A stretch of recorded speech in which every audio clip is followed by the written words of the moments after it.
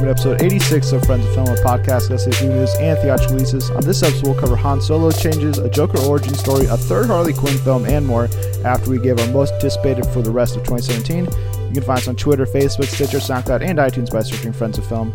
As always, I'm your host, Cooper Hood, once again joined by a man who's highly anticipating a number of films this fall, Josh Straley. So many I couldn't even, I thought we should have changed this to 20 most, Cooper.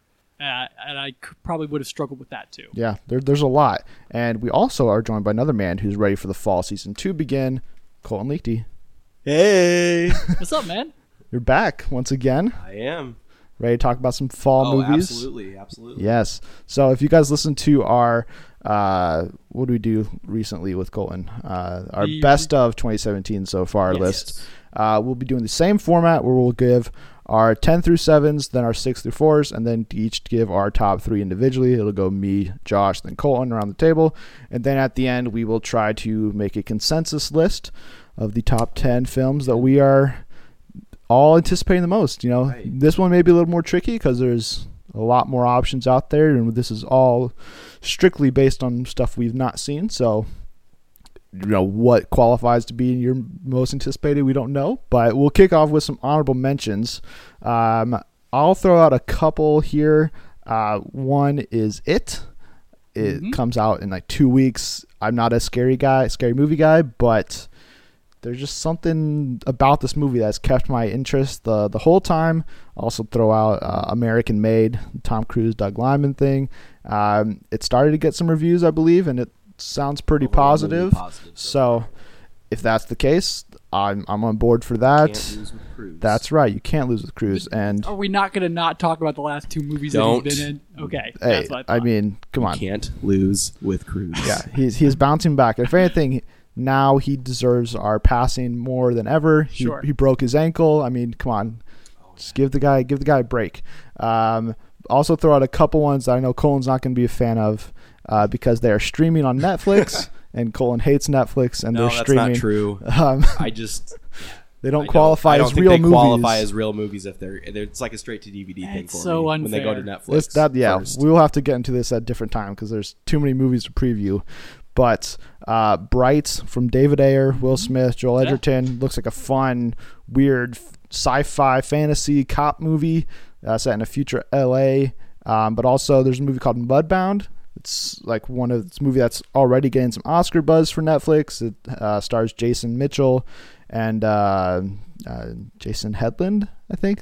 His first name's not Jason. I can't remember. Sound right, though. But, yeah, because they're both not named. First name, not Jason. But anyways, it's getting a lot of Oscar buzz. I don't really know that much about it other than that. But it could be a surprise one. And I've already, if you listen to our most anticipated or our best of this year already, you heard me mention Okja, another Netflix film. So it could be a strong year for Netflix and their original content. And one last one I'll throw out there I'll let you guys give your honorable mentions. Last Flag Flying. It's a Richard Linklater film. It had its first trailer drop earlier this week. It stars Steve Carell, Lawrence Fishburne, and somebody else who I can't remember their name. I can't even see their face in my head right now. But, Linklater does a lot of good stuff. I've really enjoyed Boyhood and Everybody Wants Some last year. So this one's about 3 former vets in the Army who Steve Carell's son dies, and it's about him going kind of across the country with his 2 older buddies, and Lawrence Fishburne's now a preacher, and them kind of going across country just to give his son a proper send-off. So that's a phenomenal premise.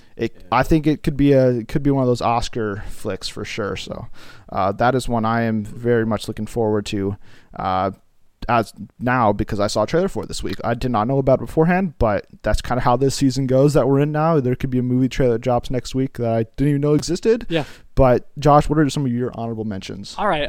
First off the top of mind, I have Battle of the Sexes. It stars Emma Stone and Steve Carell, Steve Carell as Bobby Riggs and Emma Stone as Billie Jean King, and it's that lead up. It's the lead up to and the ultimate tennis match against just like a strung out, retired, narcissistic tennis player, and then Emma Stone, who's Billie Jean King, who's rocking the tennis world. It's directed by Jonathan Dayton and Valerie Faris. It looks just super good, funny, and at the end, inspirational. So I've got that on there. And then next I have Goodbye Christopher Robin, because anytime ecstatic about this movie, but anytime I see the trailer for it, it's just super feel good. The kid in it, Will Tilson, looks like he's absolutely killing it acting. Then there's Margaret Robbie, Donald Gleason, Phoebe Waller-Bridge, who stars in Amazon's Fleabag, which got renewed for season 2. I'm excited. I saw about that. Yeah, it's a good series. And then she's got Star Wars coming up, or solo movie, whatever. And then also Downsizing. I wanted to get this in my top 10, but there's just nothing out there other than like a few images of Matt Damon and Kristen Wiig waving at 2 small people on a table, and everybody kind of looking on. But also it's got Laura Dern, Jason Sudeikis, and Neil Patrick Harris in there, and it's directed by Alexander Payne. So all of that makes for a highly combustible and fun, energetic movie. That comes out around like end of December, right? Yeah. So that's an Oscar. Yeah. Potentially, yeah. Yeah, they say it's like social satire or something like that. So yeah, and then also one more final one, Pixar's Coco. Yeah. I've got to say it couldn't crack the top 10. But it just looks like a unique premise, and they're still Pixar's pushing into the realm of the unknown, which I love when they do that versus Cars 3. Yeah, Coco's not in my top 10 either. It would have been an honorable mention for me. And I mean, yeah, it's Pixar. It's really all I have to say about that. So I mean, if they keep up their track record, it could be easily one of the best films of the year. Yeah, I agree. Yeah, actually, I have Coco in my honorable mention too. I Battle the Sexes you mentioned. American Made was mentioned already. Let's see here. I got one that you guys didn't say yet. All the Money in the World. It's Ridley Scott's next movie with Kevin Spacey and Mark Wahlberg. I don't know much about it. I know it's like a period piece about a kidnapping plot. So just those people involved, should be pretty good. I think it comes out in like November. I think so. Yeah, that was on my list. It might be limited in November, but I'm sure we'll see it expand in like December if not. That's all the ingredients for amazing. Yeah. See what else here. Suburbicon I got, which you guys might talk about. That didn't make my list quite. It's an honorable mention because other than the trailer, I don't know much about it. It just looks like it's going to be like a fun, dark comedy. Molly's Game, directed by Aaron Sorkin. Oh. That's his directorial debut, I Yes. believe. Yep. Yeah. So that'll be interesting. And then I have Roman Israel esque, something like that. Yeah. It's Denzel's next movie. I won't get into that too much, but because I really know nothing about it. I just know it's the director of Nightcrawler, and Denzel's starring in it, so it should be pretty good. Yeah, look for something entertaining there. Yeah. So one of your honorable mentions is actually my number 10, Suburbicon. Yeah. Okay. We talked about the trailer a couple weeks ago when it dropped. I have not. I think I've only seen one of the movies George Clooney's directed, that being Leatherheads, and I don't really remember it that well. His outside last of movie John was- Krasinski was in there. Was it Monuments Men his last movie? I think so. Which I wasn't a fan of. I didn't. so- I didn't see that one because it just didn't look appealing to me. So that is the big worry for me out of anything with this movie. But based on the trailer and the fact that it's Coen Brothers script, That's gonna do it right there. Matt Damon and Oscar Isaac and Julianne Moore look fantastic in the film. So I think it's going to be something that's going to be a really pleasant surprise. That comes out near the end of the year. Then moving on to my number 9, I have Mother. Darren Aronofsky does some pretty crazy films, and this one just happens to star one of my favorite actresses of all time, Jennifer Lawrence. Plus, I have Javier Bardem and Ed Harris and Michelle Pfeiffer, which are all 3 incredible actors and actresses in their own right. So I have no idea what's happening in the trailers or what this plot of the movie is, but it looks fun. It looks weird. It looks like it's going to be a movie that's going to mess with my mind and really mess with storytelling and probably have a couple weird twists and reveals. So it's just one that I'm looking forward to seeing in the theater once it drops. Then my number 8 is another one of Colin's honorable mentions, Roman Israel-esque. Again, I don't know anything about it. I haven't seen a trailer for it. I think I've seen like maybe one photo of Denzel. They may have released one of him from the movie, but it's Dan Gilroy. Nightcrawler was fantastic. Jake Gyllenhaal should have won an Oscar, let alone he should have been nominated. Yeah, I mean, it's a travesty. Biggest, Makes me mad. past, like, Yeah, it's terrible. So I think Denzel could get at least Gilroy some recognition on the Oscar stage. Plus Colin Farrell's also co-starring in there. So 2 good leads. It's about these like Denzel and his law firm get caught up in some shady stuff, and then it's about him trying to figure out whether to kind of break away or stay with, or what he's supposed to do in that situation. I believe. So that premise sounds like it has that, it goes definitely more into the gray area, which Nightcrawler was definitely all about. You can't really tell if Jake Gyllenhaal was a good or a bad guy. He probably leans more towards a little evil, or not the best. But yeah, so that's the best word. I think if Gilroy can do that again with this, then this could easily shoot up and be worthy of like a top 3 ranking or something. Then my number 7 is another one that I've not seen anything for, but just because of the talent involved, I kind of had to put it into there. It's Paul Thomas Anderson's next film starring Daniel Day-Lewis. I don't really know anything about it other than it's like a fashion movie set in like the 60s or 50s, and like Dan Day-Lewis just makes clothes for rich people. I don't know what the plot is of the movie outside of that, but they did There Will Be Blood, and There Will Be Blood is insanely good. So you should see it. It's crazy. Paul Dano's great in it, and I mean, Daniel Day-Lewis is one of the best actors ever. So right, him teaming up with one of maybe the best directors of all time again, and possibly Daniel Day-Lewis's final movie. Ooh. It again has it's the potential that put it on my list instead of keeping it on honorable mentions, just because it's like I think it's going to be great. And I didn't want to leave it off and then be like, I knew I should have put it on there. Sure. So I'm taking the risk on Paul Thomas Anderson and Dan Gilroy, but I think they're both going to pay off. Yeah, I mean, it's a period piece set in like, the Mad Men era of that most acclaimed series. So yeah, those are good ingredients. Yeah, sure. So that's my 10 through 7. Okay, yeah. So number 10 for me, I have The Rebel and the Rye. It's starring Nicholas Hoult, Kevin Spacey, and Zoe Dutch. And then Sarah Paulson is listed on the cast list too, but she's not in the debut trailer. And it's sort of like a 1920s Dead Poets Society. Kevin Spacey is this English teacher who's instructing Nicholas Hoult, who's playing J.D. Salinger, the eventual writer of The Catcher in the Rye. And he's instructing him on, writing short stories, writing novellas, and selling them and pitching them to papers and to books and things like that. And it's just up-paced and seems fun. And Kevin Spacey's got that vibe that he had in Baby Driver.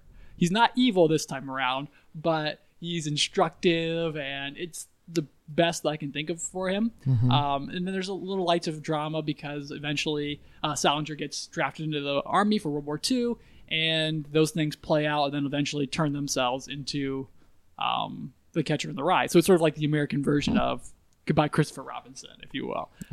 And it's directed by Danny Strong, which is going to be his directorial debut, I believe, because all he's done is he's done a couple Empire episodes. Yep, and that's about it. So I'm looking forward to it. Well, I didn't even know this movie existed, but cool. Yeah, for number 9 though, I have The Papers. There's nothing out here for it, but it's right away. It's Spielberg. It's dealing with the Vietnam War and the cover-up or the burying of information about how we kept bombing them even though it made no difference, the Viet Cong. So there's that. I love all that. And then there's Tom Hanks. There's Sarah Paulson. There's Zach Woods. There's Alison Brie. There's David Cross, Bob Odenkirk, and then, rounding out all of those amazing people, the Iron Lady herself, Meryl Streep, even though she's not. That's Margaret Thatcher. But anyway, it's the perfect. I think it's the perfect movie. I think it's the perfect cast. And time wise, where we are, it seems like an important film. So I'm so stoked for it. And then number 8, I have The Greatest Showman. This was at the top of my lists in the beginning of the year, but it's really kind of fallen down, mostly because marketing has been somewhat non-existent. There's been one trailer. There's not even music being released for it. Yeah. I'm super disappointed by that. But it stars Hugh Jackman, one of the most charismatic people out there. There's Zac Efron, there's Zendaya, there's Michelle Williams and Rebecca Ferguson. But the first trailer had all of this energy, this optimism, this earnestness that La La Land had last year. And I've been listening to the soundtrack from that film to this day. So I'm hoping that this is something else to kind of carry me forward into 2018. Yeah, that would have been an honorable mention for me. It was close to being on my list, but again, it's just like kind of what you mentioned. There hasn't been that much marketing, so it's kind of just continued to fall out of my mind a little bit. Yep. But I mean, if it lives up to its potential, it could be easily one of the best of the year. Oh, totally. And then number 7. This is my last one, right? This one I just came across 2 days ago, and it's Super Dark Times. It's a film by Kevin Phillips, and the best way to describe it is Stranger Things meets Donnie Darko meets maybe Stand By Me, which is it's a Stephen King film from I think 80s probably, about kids journeying out into the woods looking for a dead body. But it's so strange and weird. It's centered around 2 kids named Zach and Josh, and they're in high school, and an accident happens that dramatically shakes their community, and kind of the film just has this really dark, eerie overtone, and there's a mystery at the core of it that's just bothering all of these kids, but no one seems to be able to talk about it. And it looks really, really good, and I'm super stoked to see it. Yeah, directed by Kevin Phillips, according to IMDb. Another one, directorial debut. So, yeah. Cool. There seem to be a lot of those trending lately. Yeah. My number 10 is actually the Lego Ninjago movie. Oh. Yeah, it was between this and Coco for me at number 10. Right. Although I do think Coco is going to end up being the better movie, I can't justify saying that I'm not more excited for the Lego Ninjago movie, just simply because of the Lego movies of the past. Their track record's just great. This already looks fun, funny, looks exactly like what's come before, full of pop culture references and stuff. So, I feel like you can't go wrong there. I'm looking forward to that one. The next one I have, number 9, is Flatliners with I can't even keep a straight face. No, I was you gonna try to go with it, but I was so shocked. It's still might shock you a little bit. The Snowman is my number 9. Oh, okay. Michael Fassbender and Rebecca Ferguson. That's the main reason I was excited about this. I love both of them. It's actually, I looked into the director. It's the director of Tinker Tailor Soldier Spy and Let the Right One In. Oh, okay. So that leads me to believe this. I think the trailers make it look like a showier thriller than what it's actually going to be. I think it's going to be more, because those other 2 movies are all really slowly building, suspenseful. I think that's how this one's going to play out, and I think the trailers are kind of misleading a little bit, so it looks like it's going to be an engaging thriller to me. So that's why I have high hopes for it. So, and then Rebecca Ferguson, ever since Mission Impossible, I've been following her. So yeah, my number 8 is going to be Murder on the Orient Express. Oh, wow. I just think it looks like it's going to be a fun murder mystery with a lot of style. I can't think of a murder mystery movie like this that's come out, and if you guys can think of one, let me know. But yeah, it's got whimsicality to it, right? Yeah, it's just going to be a different type of movie that'll be fun to be able to try to figure out who did it and everything. And then I have Daisy Ridley. I mean, the cast as a whole is great, but Daisy Ridley in particular, I love her. So excited to see her in something other than Star Wars, I guess. That was another one that would have been an honorable mention for me, just because it has a great trailer. Right. But it's December is its release, I think, and so it's just it's November now. around Thanksgiving. Yeah, so it's I'm not thinking about it the ever. momentum isn't there. Yeah. I understand that. Actually, no, it's actually, they moved it back, so it's now November. I think it comes out November 10th now. Oh, okay. It's the week after Thor. So put it in between Thor and Justice League. Yeah. Yikes. It's a good fit. Yeah, I mean, Thor will have its second week there. Yeah. But we'll get to that later. Maybe. I mean, maybe. You never know. We'll get to that later. Okay. All right. My number 7 is actually going to be The Disaster Artist, James Franco's directorial debut. Another directorial debut there. I think it has massive potential to be absolutely hilarious. The cast is great. I mean, he's got Dave Franco in there, Seth Rogen, etc.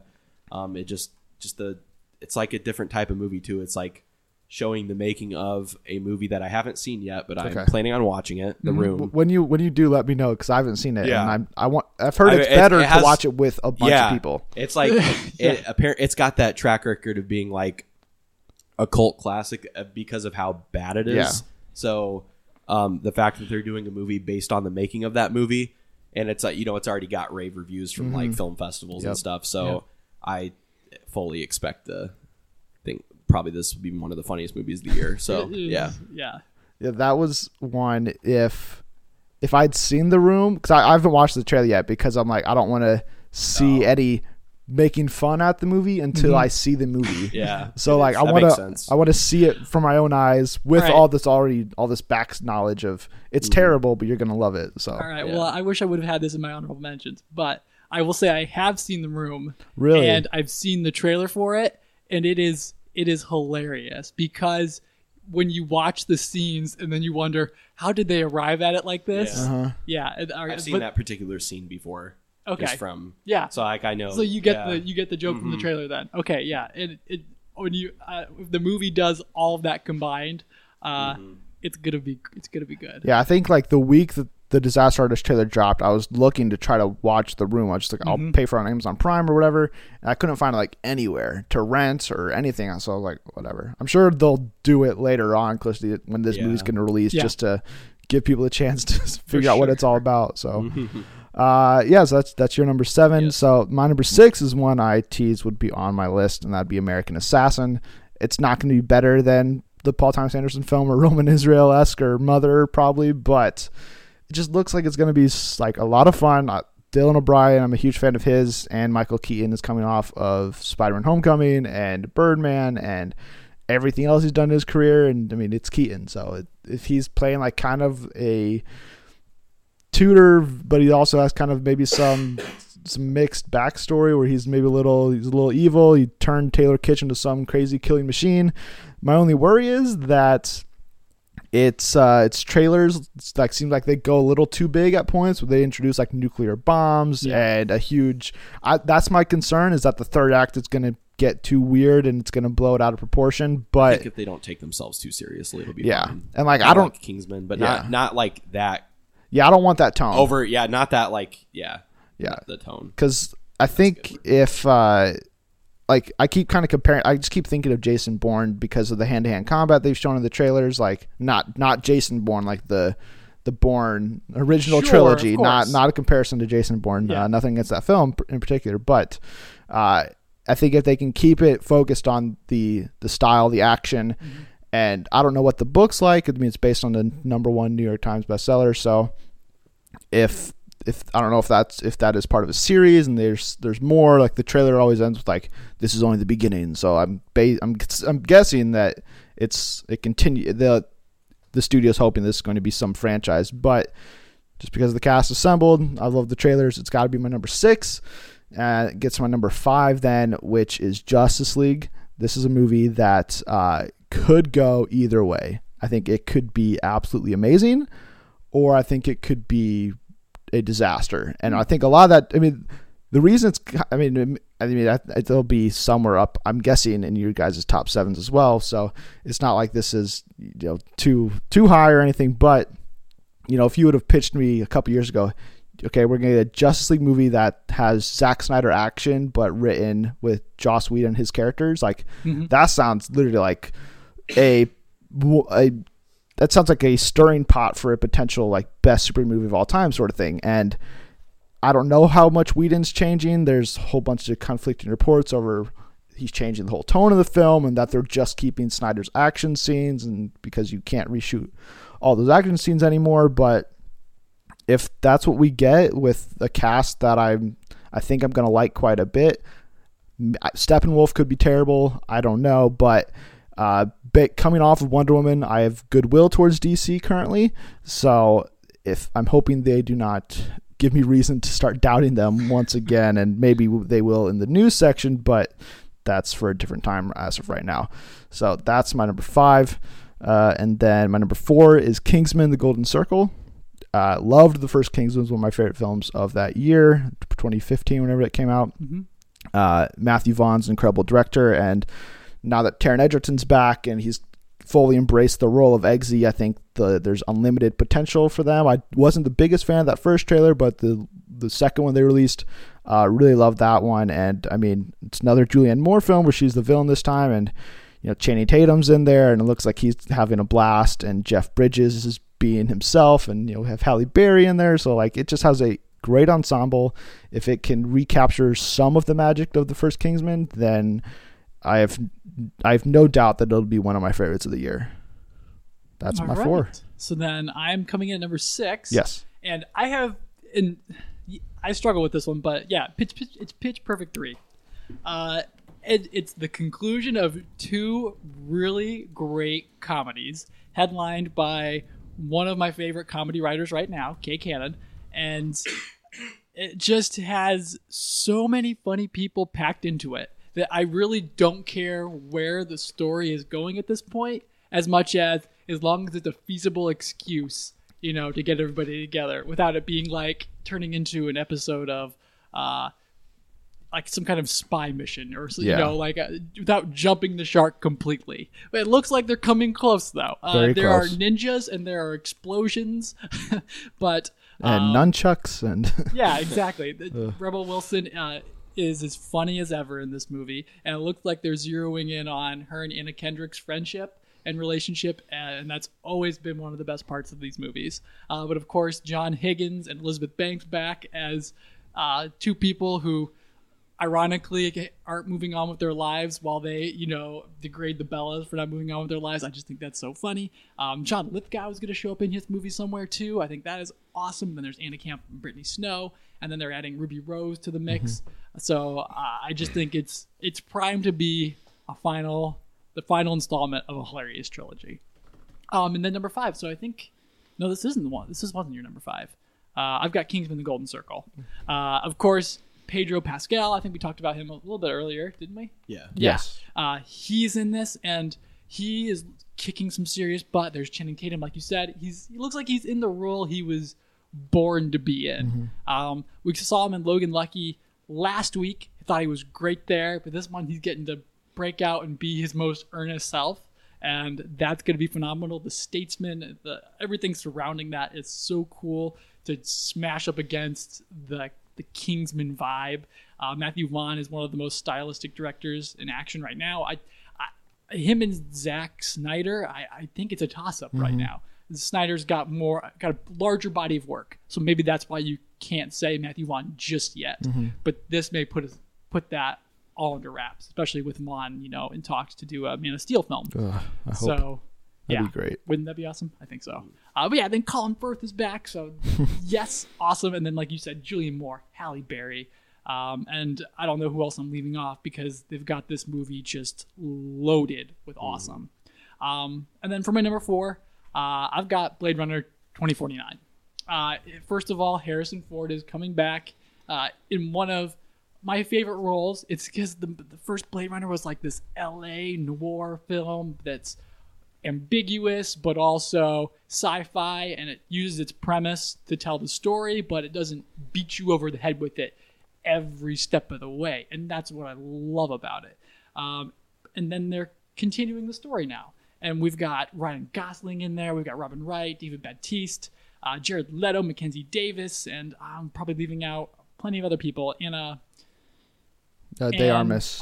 Yeah. And then, so many people. And then also Edward Osmos from Battlestar Galactica, if anybody, or is that too odd in the reference? Whatever the case is. He was on Agents of S.H.I.E.L.D. for a couple episodes. Oh, was he? Oh, awesome. Yeah. Well, anyway, this is also being directed by Denis Villeneuve, one of my favorite directors working right now, maybe outside of Spielberg or Scorsese or whatever the case is.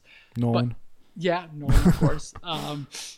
But I felt like that was too obvious to say. Right, yeah. But then he's also paired with Johan Johansson to do the score. And arguably the original Blade Runner score by Valeres, is that correct? Yeah, it's Valeres. Sure. Was so inspirational to so many people. And then seeing Johan Johansson continue that after I've been such a fan of the Arrival soundtrack. It's the ingredients for it's the perfect continuation of what Ridley Scott did in every element of this film. So that's what I'm really excited about, and that's it. Okay. My number 6 is going to be Mother, starring Jennifer Lawrence, and that is the sole reason it's my number 6. I'm excited to see her come back. I think we talked about this last time I was on a little bit based on the trailer. It just looks like so much mystery involved with it and suspense. No idea what's going on in that trailer, so I'm just looking forward to seeing what's going to happen there. And yeah, just Jennifer Lawrence in a movie again. It's just going to be, excited for that reason alone. Number 5 is going to be Justice League. I mostly want to see more of. Wonder Woman made me excited for this one again. Like I was iffy on this one before, but I mean, I still am. I'll just say that. Yeah. The trailers still have me a little worried. I haven't been a huge fan of any of them. I think there's bits and pieces of them that I enjoy, but like overall, I don't know how I feel about it yet. And I'm rooting for it, but yeah. So I mean, still, it comes in at my number 5 because it's a big event movie like that. It's hard not to be excited for it. Yeah, it's hard not to at this point. Like I want to see more Batman too, just because he was the best part of Batman v Superman easily. So I think another reason that I think it's so highly anticipated for a lot of people is also because like it could be literally the make or break film for DC. I think it is the make or break film. If it doesn't, because like no other movies are filming outside of Aquaman currently. So if Justice League gets terrible reviews, people hate different parts for whatever reason, I could see them just being like, all right, we'll put Aquaman out and then we'll do something completely different moving forward, and all the other movies we've announced are scrapped. Like you have no idea. Plus we're getting some of Aquaman's like backstory in this one too, it seems like, with like Amber Heard showing up. And then Dafoe. and then there's also just Cyborg and Flash, you get to see them too. Flash, he looks like one of the best parts of this movie based on the trailers, but still, like, I don't know, the tone, I think Joss Whedon's actually going to help that out a little bit with the tone, because it seemed a little like iffy at this point. Like honestly, like Zack Snyder, I'm not a huge fan of, but I would rather have him like try to stick with what he knows versus like trying to lighten up the tone a little bit, which is probably what they're wanting him to go for. Yeah. But I think Joss Whedon coming in is the best thing for it, because he'll be able to do that like naturally, so we won't have too big of a problem with that. So yeah, I mean, definitely excited for this one. Still iffy on it. We'll see how it goes. So number 4 is going to be Kingsman: The Golden Circle. I think it's identical to what Cooper had. It is. But yeah, it's just, sequel to like a great, fun, surprising movie that I didn't see coming when it first came out. Yeah, just the comedy, the action scenes, Colin Firth coming back. I'm excited to see like what they're going to do with him. I hope it's not something stupid like he's a clone or something like that. Villain. But I would hate that. Yeah. But I don't know. I don't necessarily believe that Julianne Moore, as great as she can be, is going to top Samuel L. Jackson's villain role, because that's really it's hard to top. Yeah, that was great in the first one. So the thing is too, though. I guess I'll cut in here, but like her villain looks like she's set up to be like that. Yeah, like she's over the top and stuff. She's like, "Let me show you something," and then she like presses the button and blows things up. So. Right, like with drones, look like they're carrying bottles of Chardonnay or something like that. It's so obscure that I think it could be fun. Yeah, I love how we're getting like an Americanized version of the Kingsmen as well. That's going to be great to see, just like that dynamic of them interacting with each other, and just the action scenes. I think the first Kingsman and like maybe Winter Soldier, Civil War, those have, in the past like 10 years, those have some of the greatest action scenes I've ever seen. And yeah, so I'm expecting more of the same from this one, especially with that new trailer that came out. Just some of the lasso scenes are crazy. Yeah, so I like the red band when he like cuts the guy in half with the lasso. It's just that's so cool. That's literally so cool. That's what we expect to see from a Kingsman at this point. So yeah, I'm excited to see that they're sticking to that tone, I guess.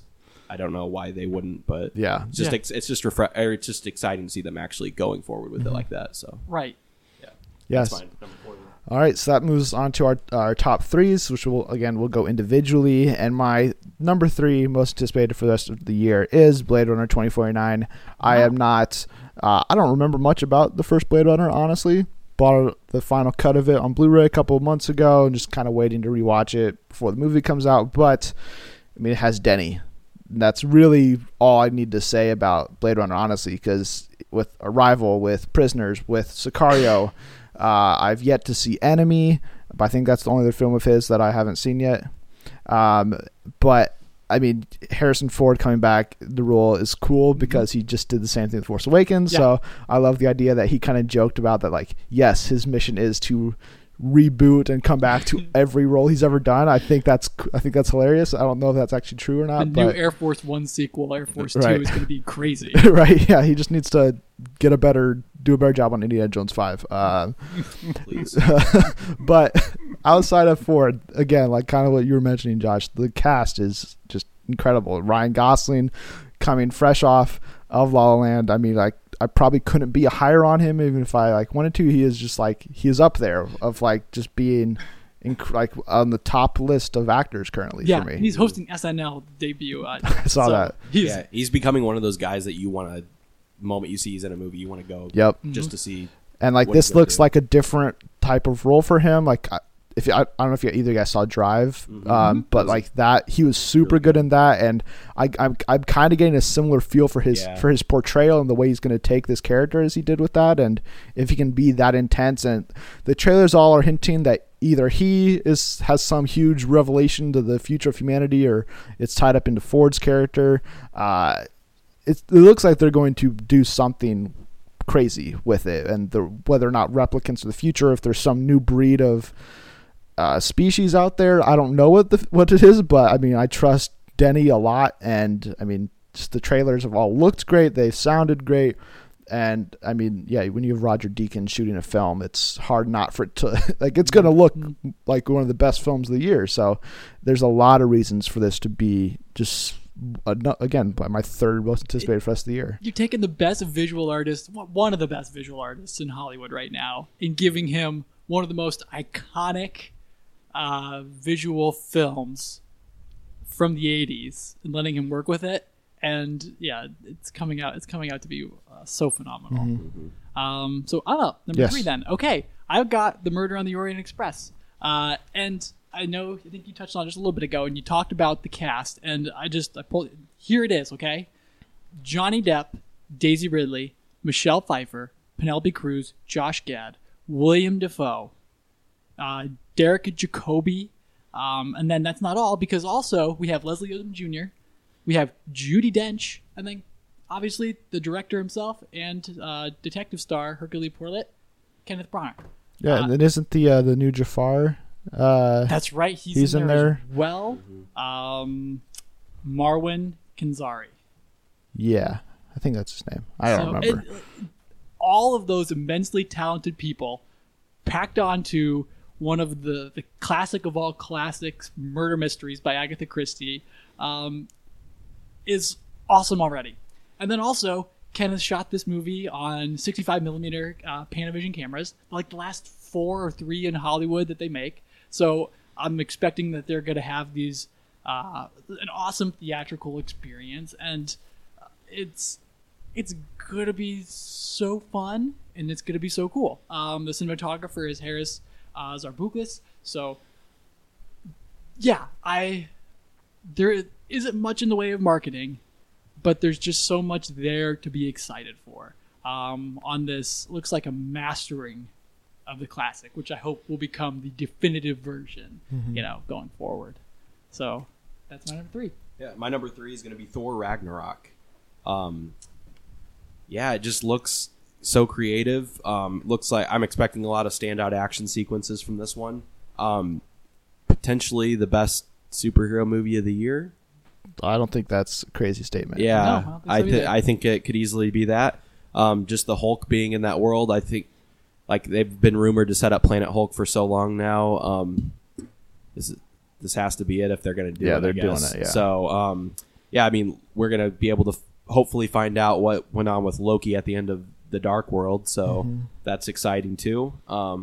Really have no idea what they're going to do with this. So I'm trying to, like, I haven't watched the trailers like a ton. I mean, the first trailer I've seen a lot just because it's been in theaters and stuff. But like that second one, I've watched like twice probably, and yeah, it's great. But I just kind of don't want to sit there and nitpick it a little bit just to like try to figure out what's going on. It's one thing though, I've noticed that they've not really given any of the story away. Yeah, that's another thing. Like, I don't really know. I think I get the general gist of it. Like, he's gonna get his hammer taken away. He's gonna get captured. He's gonna have to fight in an arena.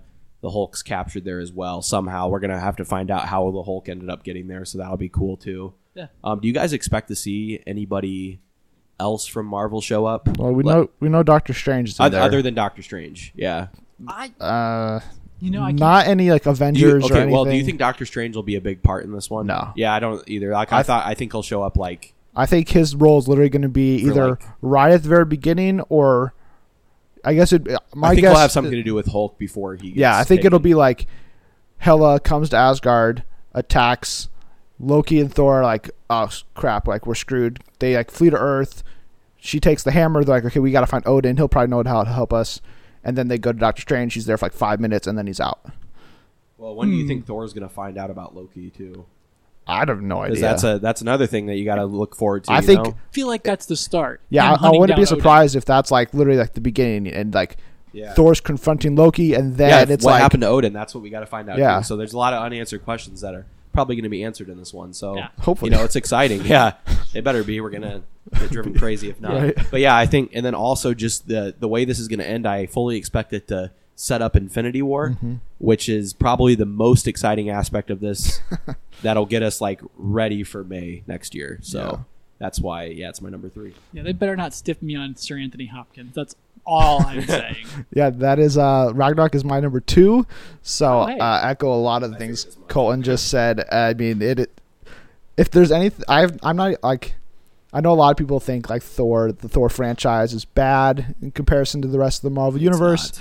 I think the first Thor film is, in that top portion of the second tier of Marvel films. It is a really fun, really good origin kind of fish out of water story. Mm-hmm. But the real selling point, yes, it's cool to have the Hulk in here. Cate Blanchett as the villain is awesome. Having Carl Urban come in and have all this Jeff Goldblum and Tessa Thompson, all that stuff's great. Yep. But Taika Waititi as the director is like so different that I think he's gonna do for Thor what kind of James Gunn did for Marvel as a whole, and kind of what the Russo brothers did for Marvel Earth. Like, he's just gonna flip everything upside down, go super crazy. I think it's gonna be a lot of fun, really, really funny. And whenever you have Hulk and Thor together on screen, you're gonna get great action just by default. It's impossible to have both those characters have bad action because they're both pretty awesome. So it's just. I think it will be Marvel's best film of the year, just edging out Spider-Man. Maybe it'll be the best superhero movie as well, and just being out Wonder Woman or Logan. But again, that's a tough bar to beat at this point. So it is definitely a movie that I'm so looking forward to. And like you said, Colton, there's so many questions that I've have left wondering since Thor: The Dark World, but also Age of Ultron. I've been waiting for 2 years to find out why did Hulk decide to leave Earth? How does he get captured? Did he get captured, or did he just kind of land there and then kind of become the big gladiator? I didn't even think of it till just now. Last time we saw him, he was flying away on that jet in Age of Ultron. So so he probably went off there. Maybe he went through one of those space portals the Guardians are popping through in Volume 2, and then he just happens to crash on Sakaar, and then they're like, hey, and then they just kind of somehow they have enough people or manpower or some space device that can kind of keep them under control a little bit. And they're like, hey, we know you want to fight. We'll throw you in this arena. We'll have you fight people all day, every day. And he's like, okay, yeah, I can do that. So, if it is literally just like the space buddy road trip movie we've kind of been promised with Thor and Hulk, but also Tessa Thompson and Loki joining in for parts of that, that's going to be so crazy. And I've been the guy that's been nitpicking, combing through the trailers frame by frame to try to figure out what this movie's about, and I still don't really know. Yeah. I have a general idea of how the plot's going to go, but there's still elements like, how does Surtur get involved? Right. Where does all this other stuff happen? I have no idea. There's so much left unanswered that I think that's another one that makes it so encouraging, is because I felt like I kind of knew how Guardians was going to play out, and maybe that's the reason why I didn't love it as much as the first one, or there's a bunch of other factors to that, but it seems like a totally different movie from Marvel that looks like it's going to just blow people away. Yeah, there's 2 ways to make a trailer. One, you do enough you show enough at the beginning, middle, and end to get people excited. Or you show them a lot of nothings. But this is showing you some of the greatest action pieces that are going to be in there, but nothing else. Mm-hmm. And arguably, that's what you want to know the most about. And I think that's a really creative direction for the marketing team. I don't know if Taika had any input on it, and also you said about being zany, and that's what the Thor universe should have been in the beginning. Yeah, not Norse mythology, but just there are 9 other universes or galaxies out there who all do things different ways, and they're embracing that, which is awesome. So you guys think they've been playing it safe the first 2? I think. I mean, I think I didn't think that at first, but compared to the third. I think looking back on it, we'll be like, man, Yeah. this is what Thor should have been from the get-go. Yeah. And again, I think it's the James Gunn influence where he did something with Guardians that he shaped the Marvel Cosmic Universe, and then they're like, okay, well, if this is going to be a cosmic movie, we need to be in that same style. Right. But also another thing, I appreciate that they're not doing what they did with Age of Ultron and show you the entire Hulkbuster Hulk fight. It seems like we've only seen a couple of glimpses of the Hulk versus Thor fight. Yeah. And that I'm hoping that's a much longer sequence, Yeah. and I'm they're sure it saving will be. a lot of that for theater, which I am Yeah. I'm super on board for. Another thing, like Guardians, they got to show up at the end, right?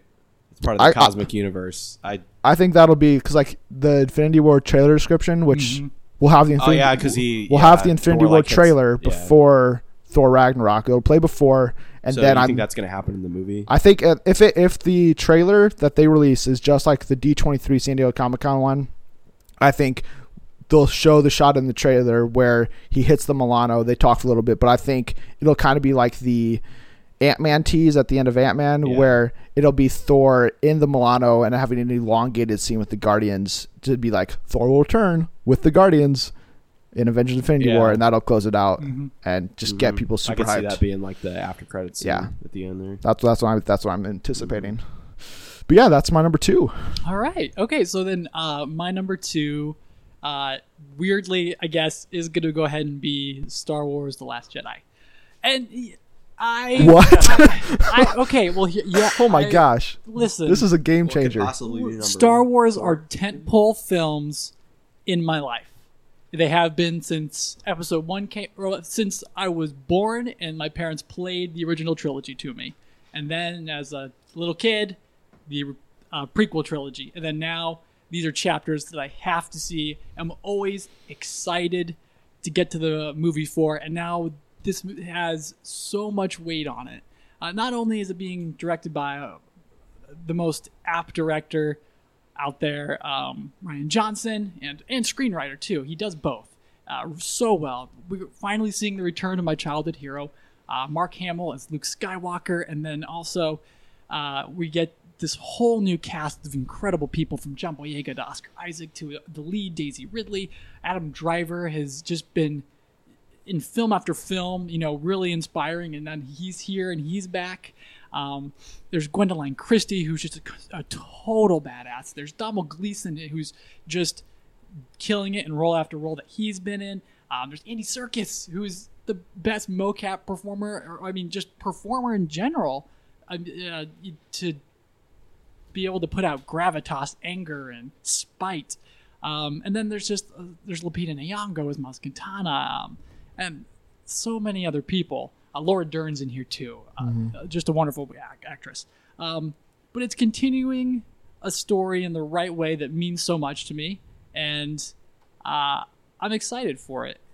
But also, Carrie Fisher's the last thing that she's ever filmed, and that is going to break me in the theater, probably from the first time she shows up to the last time she shows up. John Boyega's been out there talking about what her role is in the film, and he's said things that alluded to Carrie Fisher's actually probably, maybe Princess Leia General Leia doesn't make it out of this film. I don't know, but this just looks like a turn for the Star Wars films as a whole, and that's why I'm really, really excited for it. Okay, wow, that is a shock. But okay, I'll explain, I guess, a little bit more why it's not was all the way up there. was Blade Runner your 3? Blade Runner was my 4. What was your 3? 3 was Murder on the Orient Okay. Express. I put it on as your 4. Okay, that's just one clarification. Okay, crazy. Yeah, my number 2 is going to be Blade Runner 2049. A lot because of Denis. He's apart from Nolan, he's my favorite director working today. Just Prisoners, one of my favorite movies of all time. Sicario was fantastic. Arrival was great last year too. So I have every reason to believe that Blade Runner is going to be one of the best of the year, if not the best. It could be the best, but It could. yeah, In we'll terms see. of, But yeah, okay, you may have to define your terms Yeah. on that. Storytelling, visually, all the elements together. everything, Okay. everything. Just Okay. directing, the cast. Ryan Gosling's killing it right now. Yeah, just the Roger Deakins doing the cinematography is just going to be great looking. Every time he does a movie, it's just It's crazy. Yeah, it's just great to look at. I guess I don't know how else to word that. No, I get it. Yeah, I just Skyfall. all leads me to believe the great feeling about it. The score, that the original Blade Runner theme, just I think it's one of the iconic scores in movies. And yeah, just the marketing has me every reason to believe that this is not going to disappoint at all. So yeah, it's my number 2. Alrighty. So that gets to my number 1, which I thought was going to be consensus number 1, but guess not. Josh? It's nice. You got to change it up a little Yeah, bit. I'm pretty surprised by this. Honestly. I stressed over this. I will. I'll talk about it in a I'm minute. interested to see what your number 1 is. But yeah, it's Star Wars 8. The Force Awakens was my favorite movie of 2015. Mm-hmm. It's my favorite Star Wars movie, and it is the fact that it's building off this with arguably a better director in Rian Johnson, with a cast that will be stronger because they're more into these roles, but also that Mark Hamill is actually going to be in it for more than 2 seconds.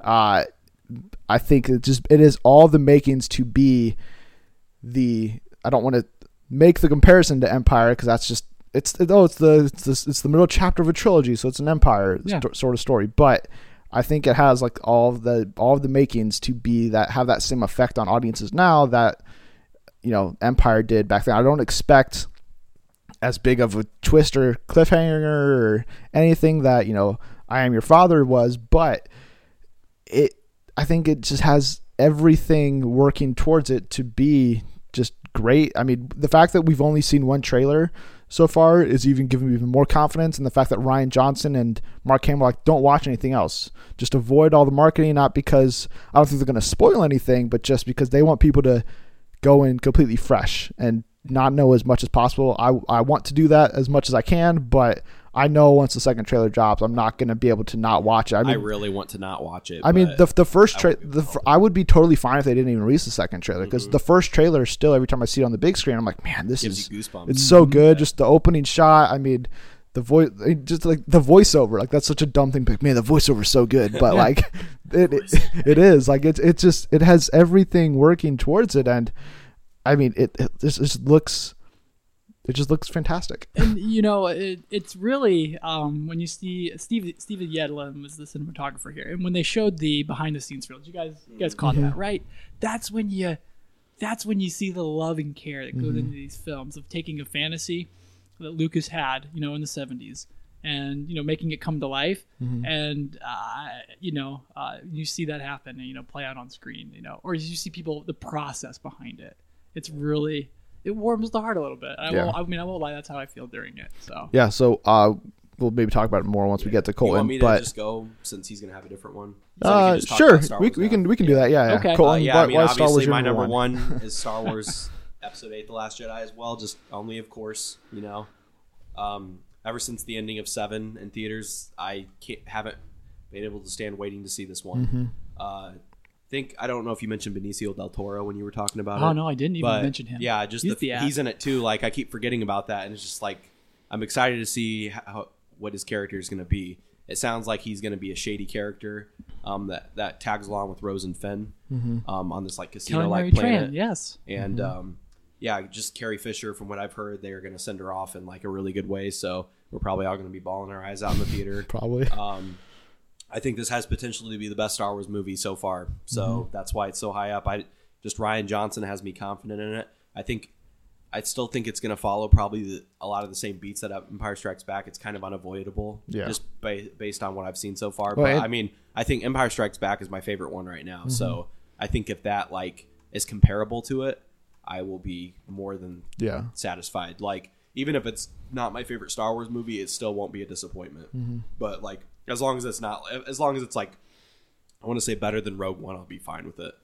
If it's like level of Rogue One, I'll probably be disappointed in it. But Actually, I will. Be disappointed Yeah, in it. if But it- I if mean, it's- if it's if it's like Rogue if One it's at level, least, I want it to be at least as good as Force Awakens. I know that's a lot to put on it, but I have all the confidence in the world that this is going to be better. That's the only thing that worries me about The Last Jedi is that going into Force Awakens, I was like, yeah, this is gonna be good. I'm looking forward to it, but I wasn't, super hyped until I was sitting in the theater. This See, one, I've been dying for 2 years, Yeah, and I've been now I'm super like, hyped for ugh. this one, or for episode 7 too, though. So like, Yeah. and I wasn't disappointed. So that gives me even more confidence going into 8 that I'm not going to be disappointed. And on top of that, just I think there will be like a pretty big twist in it somewhere. What do you think? What do you think it'll be about? Kind of like Rey and It her sounds like family, it's something or- to do with Luke. Honestly, from what they've been saying, I don't know what it could possibly Yeah. be. I don't think it's going to be something obvious, like something that we've discussed before, like just Yeah. people in general, like, oh, Luke's actually going to be bad or whatever. I don't think it's going to be that. It's going to be something that no one's ever even thought of, and we're just going to. That's what I'm hoping for. Like, yeah, I want to be floored when they reveal whatever this is, but like, yeah, they like just talking about it. I know like Daisy Ridley and Mark Hamill have been saying like they were worried at first just reading it, like, how is this gonna work? And then they said, but then when they actually did it, they see now and they trust Rian Johnson fully. So like, what could that possibly be? I have no idea. So I'm definitely excited to see what that is. Yeah, I mean, if Mark Hamill, the guy who's been playing Luke Skywalker for the last 40 years, is like, oh, I like in the bottom of my stomach, I was like, I disagree completely with this story arc, and then he's like, no, actually, it works. Like, if he hated it that much, that means they're doing something completely different than like Luke Skywalker's back and he's the hero, but then it also works in some way where Hamill's like, yeah, but it actually works out better than anything I imagined. Like, he always talks about, oh, like the big speculation, like in The Force Awakens, was, oh, I wish when the lightsaber shot out, Luke was there, standing there, and grabbed it instead of going to Rey. I thought that's what it was going to be, and that's what he wanted. Yeah. And so like when he said, he's like, even said like, oh, when I was reading the script, I thought, oh, this is my entry point. And the fact that it's not, I think, is such a great, just a twist on everybody's expectations that I hope that whatever the twist is here is the same. I don't think it's going to be Luke is evil or Rey is a Skywalker or anything like that. That's something people have discussed already. But even if it is stuff like that, I'm still going to be like, they actually did it. Yeah. Wow. I'm blown away. I'll still be surprised, but like, I don't think it's going to be something that we've discussed before. Yes, I agree. And it's probably not going to be a reveal as much as it's going to be a genre subversion. Well, also, like, the way they did their reveals in 7, they weren't, like, traditional reveals either. Exactly. It was just kind of like, he's in the hands of your father, Han Solo, and you're sitting there in the theater like, what? Oh, wow, they just blew the lid in 20 minutes. I was literally like, what the heck? Like wait, when that happened. yeah, exactly. Like, JJ, that's not how you do that. Yeah. But you set it up, and then Han at the bridge says, son, not Ben. And you're just like, but when he says Ben, after you already know he's your son, you make the connection of Obi-Wan, and it's just like, oh, wow. So cool. Yeah. But yeah, I think from what I can gather, it's going to be like Game of Thrones. It's not going to be your traditional fantasy. It's going to twist the genre up, and I think maybe that's why Luke didn't catch the lightsaber there at the end. That's why the last words of this trailer are, no more Jedi. We're done. That's it. So I'm really excited. Plus, like, the Knights of Ren, they gotta.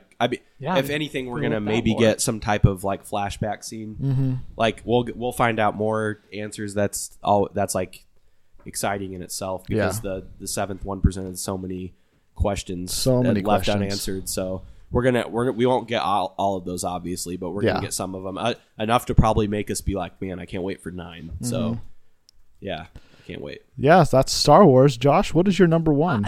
For number one, I put Molly's Game down. And Whoa! I had a really odd reaction to the trailer. You did, because you didn't really like it. I didn't know how to feel about it. And Aaron Sorkin is probably one of my favorite television writers. His work in the first 4 seasons of The West Wing are some of the best drama on television, and witty and funny at the same time, and all the cast of characters that he has around him, he just wields with expertly. And so this week I was watching the other series that he did, The Newsroom, and it's bad. I liked it at first, but then it turned out to be bad. And as I was thinking about it, I was like, okay, yeah. And then he did, after that, Steve Jobs. Steve Jobs wasn't good either. And then I revisited Like the Michael Fassbender one? the Michael Fassbender, Jeff Daniels. See, I liked that one. Catherine Watterson. Yeah. I don't know. It's just the points of tension almost aren't realistic enough. He's talking about the elegance of building a computer or a phone doesn't really blend itself as well to the idea of what the social network was. And that's like the cusp of a digital revolution and an idea beyond just Facebook, but what it would become and what kind of reactions from people it would still elicit. felt like with the subject matter they made it like entertaining enough. Like it wasn't as good as like Social Network, but Sure. It was like it still had me enough to where I was engaged watching it. Okay. Which is all I can really ask for with a movie like that. Yeah. So. All right. But now we have Molly's Game here, and Jessica Chastain is probably one of the I'm not sure what the exact word is, but most bold and brilliant actresses out there. Her role in Zero Dark 30 is probably one of my favorites of all time. And not to mention, you got Idris Elba in here, and I've been dying for the man to get a good role, and this is it. With Sorkin helming the script, but also there's Kevin Costner in there, there's Chris O'Dowd, there's Jeremy Strong, Bill Camp, but then of course Michael Cera, who's who probably not in real life, but in this movie about an underground ring of poker players, illegal poker players, high stakes, hundreds of thousands of dollars a night. He's the most perfect and unassuming choice, especially after visualizing him in Robin, and with the lines that he had him deliver are still burned in my head. But the more I thought about this story after last week, having a indifferent reaction to it and worried about where Sorkin was taking things, I decided that I am more excited for this than Star Wars, because I think he's finally got his game together.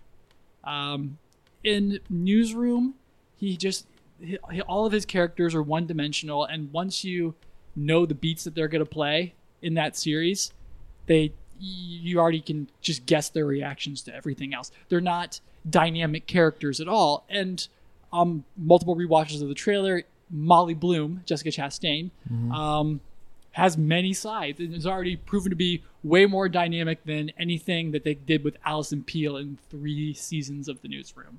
And he's my favorite writer, making his directorial debut.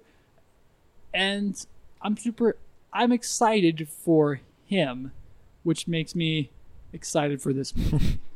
The cinematographer, Charlotte Christensen, who did Fences and The Girl on the Train, along with plenty of others, looks like she's set up an awesome movie, and I can't wait to see it play out. All right, that is surprising. Just because, you weren't. I thought I was higher on the trailer than you were, and now that you're back around and it's your number one, it's a big turn. My anxiety for the film is probably what is making me excited for it. Okay, so you have a couple of big omissions. I do have a couple of big omissions. omissions. No superhero movies. Thor. Wait, Justice League and Thor? Yeah. They did not. Yeah, I noticed Thor wasn't, but I thought you said Justice League. I just talked about it when we were talking. Okay. I wrote down I wrote down movies without any references. Okay. And those movies weren't on there. Okay, that's fair. And I said, all right, I you know can what? see Justice League not being on there. The only reason I'll it's go on with it. it was on mine is just it's a big event movie. It's hard to pass up. I'm going to be there Thursday night. Yeah. I'm probably going to enjoy the heck out of Hopefully. it. But because they've been in my mind for 2 years now, 3 years now, it's kind of been like, okay, I know those are there. Okay. But yeah. Okay, cool. What do you think on your list has the most potential to bust? Suck? Yeah. Ooh, good question, Colin. I think personally, I don't think Star Wars or Blade Runner, or even Thor, I can't see them sucking. I could see Kingsman 2 going too far into over the top comedies where it's, oh, this isn't like what I wanted it to be, but I still don't think it would suck. Suck's a strong word. That's like, yeah, it is. That's like The Circle. To be disappointing, I guess. Baywatch stuff. To be disappointing. To be disappointing, I could see, if Justice League, like Ben Affleck said, it's like an interesting combination of two directors' visions. I'm like, that's not a Reagan endorsement. It's always like he's trying to temper expectations. Right. So it's like, I could see that one, if it is Snyder's action, but then all of Whedon's dialogue and character, And it doesn't mesh together. yeah, then it doesn't seem like the same thing. Like, I could see that working, and then like there's talks of like, oh, well, they reshot the ending completely, so like who knows if that's true or not. Like, I could see that being the one that could have the most chance from going to being, oh yeah, this was like a potentially top 10, top 15 movie of the year, to being, oh gosh, that was rough. I mean, plus just because DC's burned us so much. Yeah, past, it's so. like, I thought I didn't think BVS was going to be the greatest movie I ever saw, but I didn't think it was going to be. I thought it'd be better than it was. So same with Suicide Squad, and too, because I wasn't excited for Batman v yeah, Superman. And I know we were different there. It, so I enjoyed most of it, but there's also there's definitely a lot there's of the problems Martha, with it, there's Jesse Eisenberg, the there's Martha thing is there's so a lot of problems with it still. I mean, I think the more I watch it, I still like it a little bit more every time, because especially now with after seeing Wonder Woman, it enhances a little bit. Ben Affleck's still great, but that's a different conversation. I think, well, for me, other than Justice League, I think the Snowman has potential to possibly disappoint somewhat if they try to make it too much about a thriller. Like if they don't, I don't know, if the director kind of goes away from what he's used to, it could be bad. Another one would be Murder on the Orient Express. Don't get me wrong, but that's a I good could pick. see that one going either way almost. I think I'm leaning towards more of being like a fun, enjoyable, mystery. But I think that it could have potential to possibly not be as good as we expect it to be. Yeah. If it drifts too close to Charlie and the Chocolate Factory, Or like it's over. what about like what was the last Kenneth Branagh? He did like he did Thor. Jack Ryan, didn't he? Did he? I think so. The Shadow Recruit one, which that was not. Did a good he movie. really? Yeah, I think so. Yeah. Oh man. So that's what. So he's like a little like I think he's a proven director, but I think he's a little iffy there because he does have some bad ones under his belt. So I don't think it's necessarily going to be a bad movie, but it has potential to be that. Yeah. Yeah, it was Kenneth Branagh. Wow. Yeah. That is It's very outside of what I expect from that man because Yeah. Shakespeare. Yeah, is it's such a big part of him. Yeah. burned in my mind. But Murder on the Orient Express is sort of like in that vein. Right. Of, Plus, there's always Johnny Depp. Like, yes. Right, but he's What has he done? He's What the is- one he's the guy that dies, right? I don't know. I thought that's what it looks like in the trailers, at least. It looks like and then because he's not in like the train like portion where they're like, who are you? Who I are don't you know, guys? but- I thought that's what it was, because at that point then he's out pretty quick. But yeah, I don't know. I just feel like if he's in the movie as like just him attached to a project is kind of yeah. lightly cause for concern, which is kind of sad to say because Johnny Depp used to be one of the premier Yeah. actors. So Yeah. Okay. So let's try to make this list. This will be much more difficult than the one we did 2 weeks ago because we all have a lot we of different don't stuff. have that much stuff in common. I think Star Wars at 1. Yes. Yes. We all had in our top 2. Mhm. Then it comes down. Blade Runner or Blade- Thor, probably, right? Blade We Runner- didn't have Thor in Blade the list. Runner. Blade Runner's the one that's more high up. So, So then I'd say Blade Runner because we all Yeah. Blade have it. Runner 2. So then what do we want to do about Molly's Game?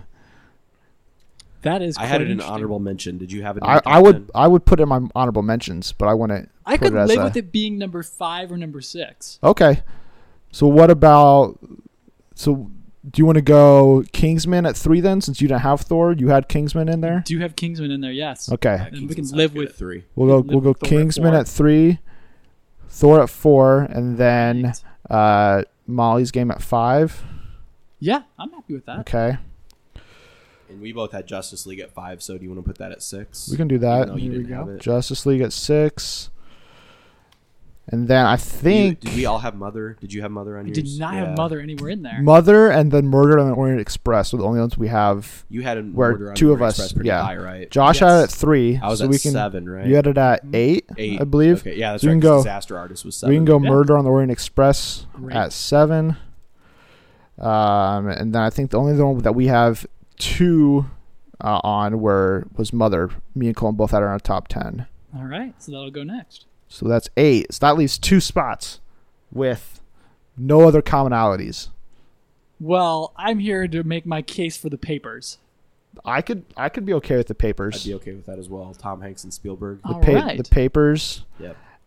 at 9, Last which teaming up was they had was what, Bridge of Spies. Mm-hmm. yeah. Great movie. So yeah, That was your 9 though. I'm surprised you don't want like Super Dark Times or Pitch Perfect or. Well, it's hard to pitch you So it's guys hard on to- a movie you yeah. may not have seen a trailer for.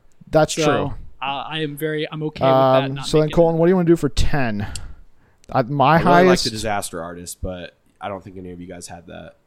No, we don't have any other ones that are similar. What about the Denzel one? You want to do that one? We can do that. I Yeah. like that choice. It was a really good pitch.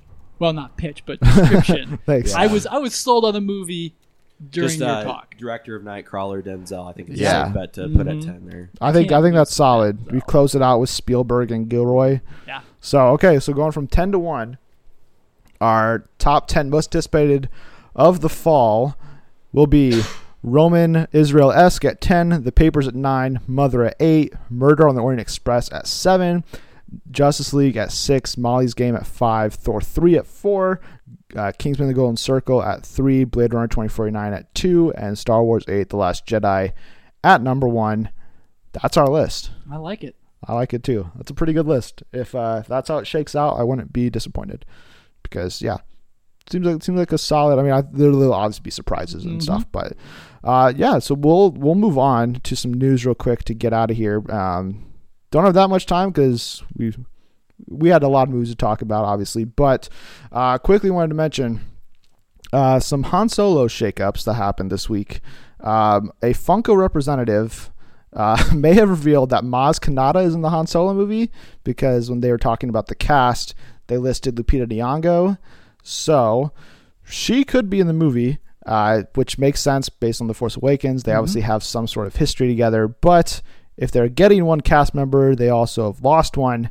Michael K. Williams, according to Deadline, and he has since confirmed this to like Vanity Fair and everything else, that he is no longer part of the film due to the lengthy reshoots and his schedule not being accommodating to the current reshoots and the fact that they're basically, he'd have to reshoot all of his scenes to fit the new tone that Ron Howard is crafting. So Yeah.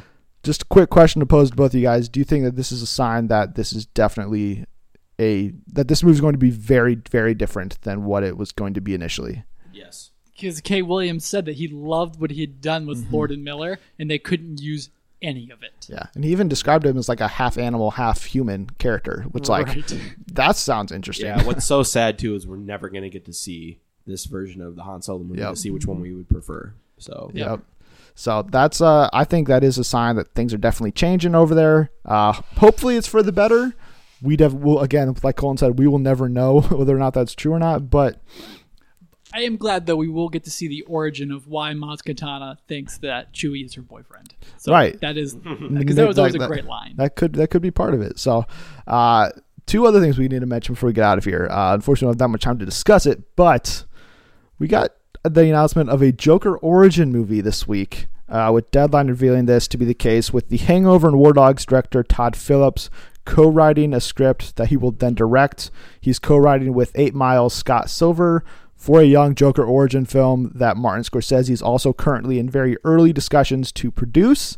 The film is set outside of the DCEU, oddly enough, and is part of a new possible banner at WB that would be basically like Elseworld stories that aren't connected to the DCU. It would have a new actor in the role of the Joker, be set in the 80s, and be his origin. What do you guys think of this? Isn't that what Gotham is supposed Yes, to be? I don't it see is. the point It of is this. literally Gotham Oh, as a movie.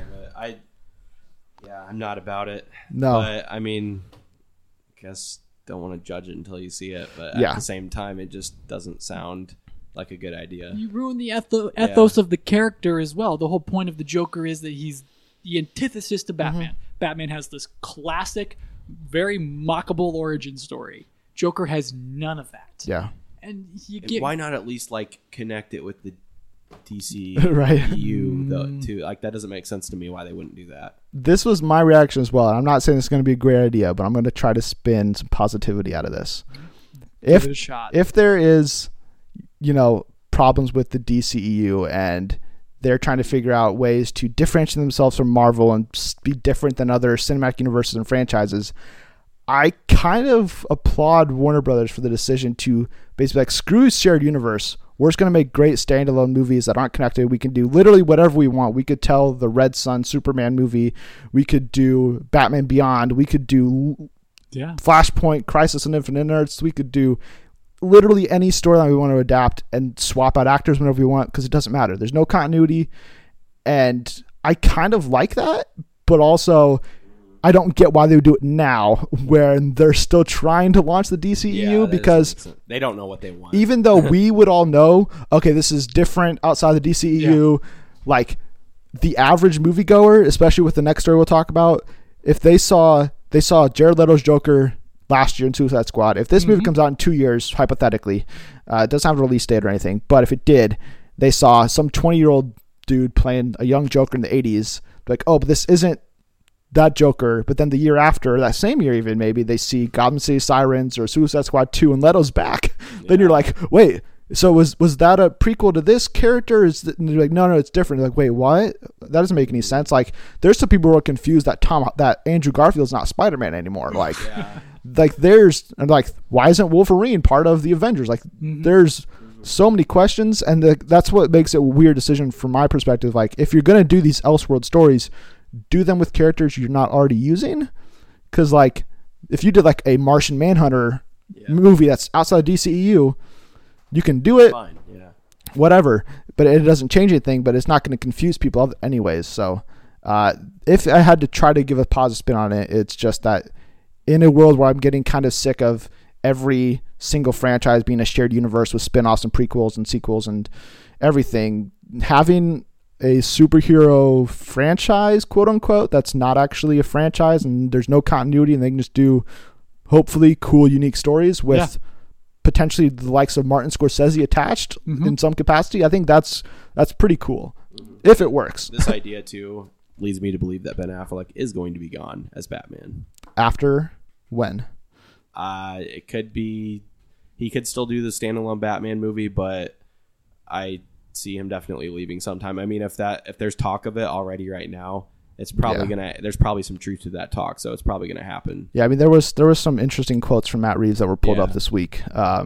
But he's clarified kind of saying Batman is part of the DCEU, but he also isn't being that clear about it. But so we'll see. I mean, that's the thing. Now if WB does launch this new banner, literally any movie they've previously discussed could fall into that banner and be kicked out of the DCEU continuity, which I mean would be super strange move to make. But it sounds like there's going to be a Justice League banner and there's going to be the everything else. Right, which is weird.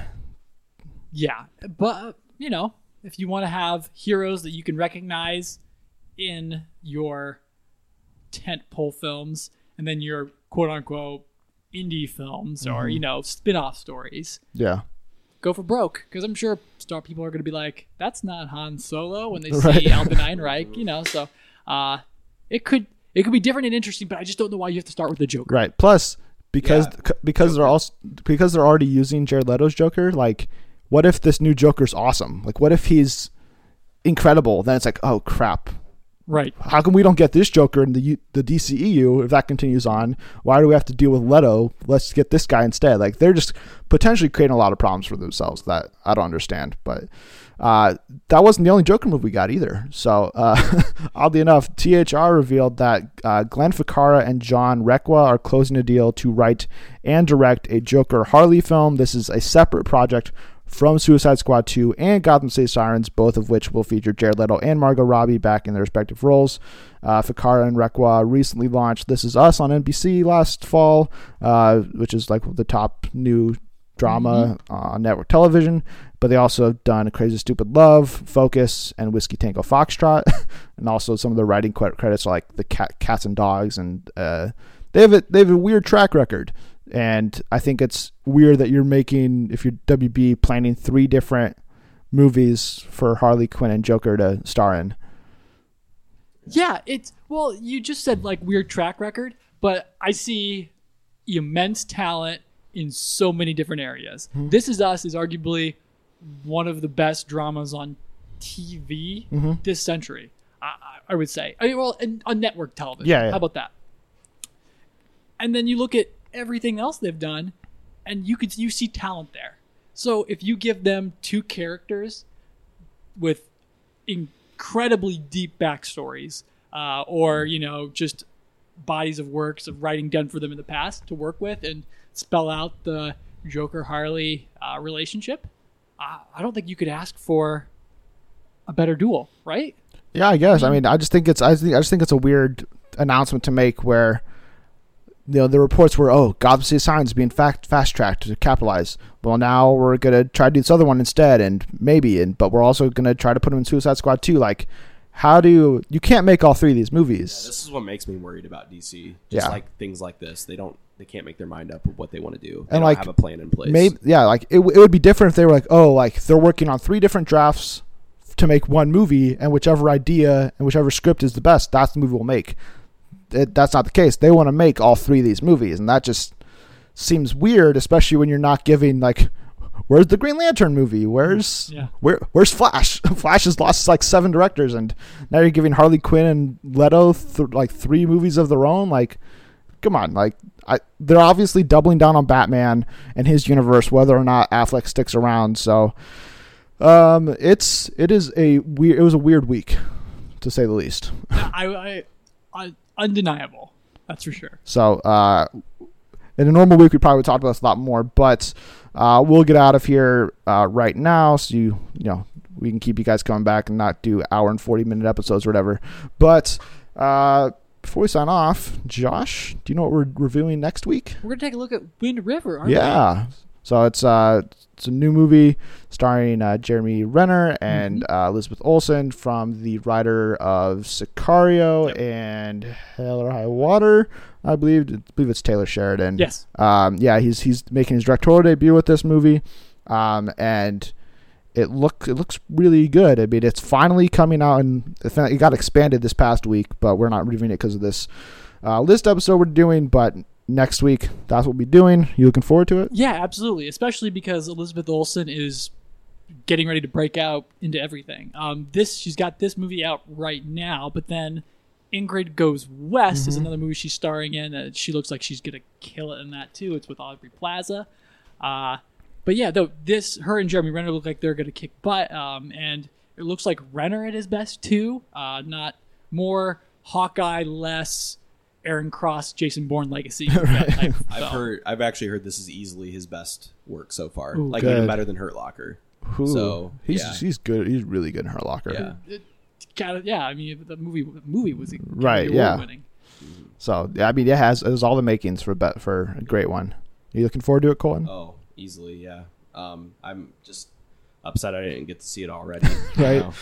So yeah, I plan on seeing it probably Monday night. But yeah, so we'll be back next week with a review of Wind River, getting back to some reviews for the rest of the year until we get some preview episodes for some bigger movies, and then obviously the turn of this calendar year we'll do a recap of 2017 once we see all those Oscar Best Picture nominees and everything. So this should be our last list for a while, but I hope you guys enjoyed this and our other ones we've done recently. If you enjoyed it, please subscribe, share, retweet, and more. Plus, over iTunes, give us a 5-star review with comments. And if you do so, whoever's the next one to do it gets a prize pack of posters. Still trying to give those away.